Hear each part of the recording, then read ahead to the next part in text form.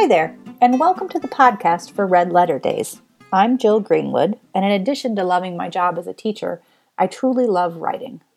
Today we're going to talk about the hook for a personal narrative, which is a type of writing that tells a story about yourself.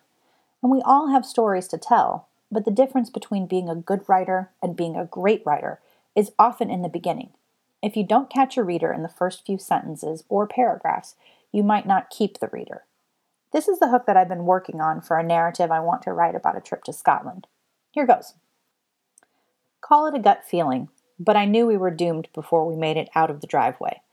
Not known for his sense of time management, Shannon took the corners through the sleepy English countryside like he was driving a stolen car.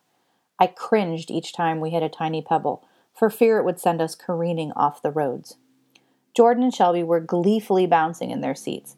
"Faster, Uncle Shannon, faster!" they cheered in unison. While I was praying to any saint who would listen, the girls were clearly enjoying their trip to the train station. Shannon pulled into the station on 2 wheels, grabbed our bags, and wished us a happy journey. We ran for platform 3 and waited, and waited, and waited. Finally, I approached the conductor and asked when the 8:30 to Norwich would be coming through. "That train, my dear, arrived slightly ahead of schedule," he chipperly replied, and I burst into uncontrollable sobs. The girls saw what was happening and went off to check if Shannon had left yet. But as quickly as he had dropped us off, he had also left. After gathering myself together and assessing our situation, I pleaded my case to the conductor. "You see, my brother-in-law, he didn't know how close the train was, and we missed it," I stammered. "And I'm just trying to take my girls to Scotland for a few days." The conductor blinked his eyes a few times and sighed. "Well, you can take the 10:07 to Cambridge, transfer there to the 12:45 to Liverpool, and then take the 15:58 to Glasgow West. You'll need to transfer to the city lines for the rest. Shall I write this down for you?" The rest of the journey was a blur with the passing countryside moving in shades of green and brown. The girls, now resting comfortably in their seats, played several rounds of I Spy, looking for sheep and other inhabitants of the county. Thank goodness we made this train, I thought. Otherwise we might have been forced to sleep amongst those sleep there I spying with my little eye. That's all I have for my hook right now.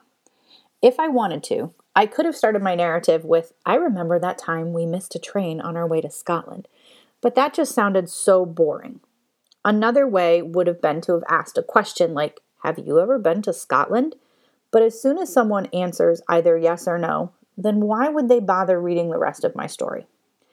Other ways that I could have started my narrative would have been in the middle of dialogue, like I did in the story about Sadie's Gotcha Day, or with something unexpected. I tried to do that with the squirrel stalker story. To me, this hook has a mix of both action and humor. It didn't seem like it then, but it was a very funny incident. If you get really stuck, I'm going to suggest cheating a little bit. I know. It's a teacher suggesting cheating. Go back and reread the hooks of your favorite novels. Usually the hook is revealed in the first few chapters or so. I can't tell you how often I pick up Neil Gaiman's The Graveyard Book because the opening chapter is so gripping. Ellen Raskin's The Westing Game has me hooked in the first 3 paragraphs.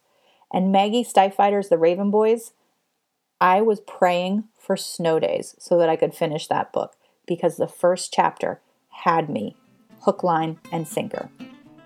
One final suggestion, don't be afraid to write a few drafts. Try them out on different people. See what your friends say. Ask another adult. You might be surprised what you find out. Until the next time, make today a truly red letter day. Thanks for tuning in.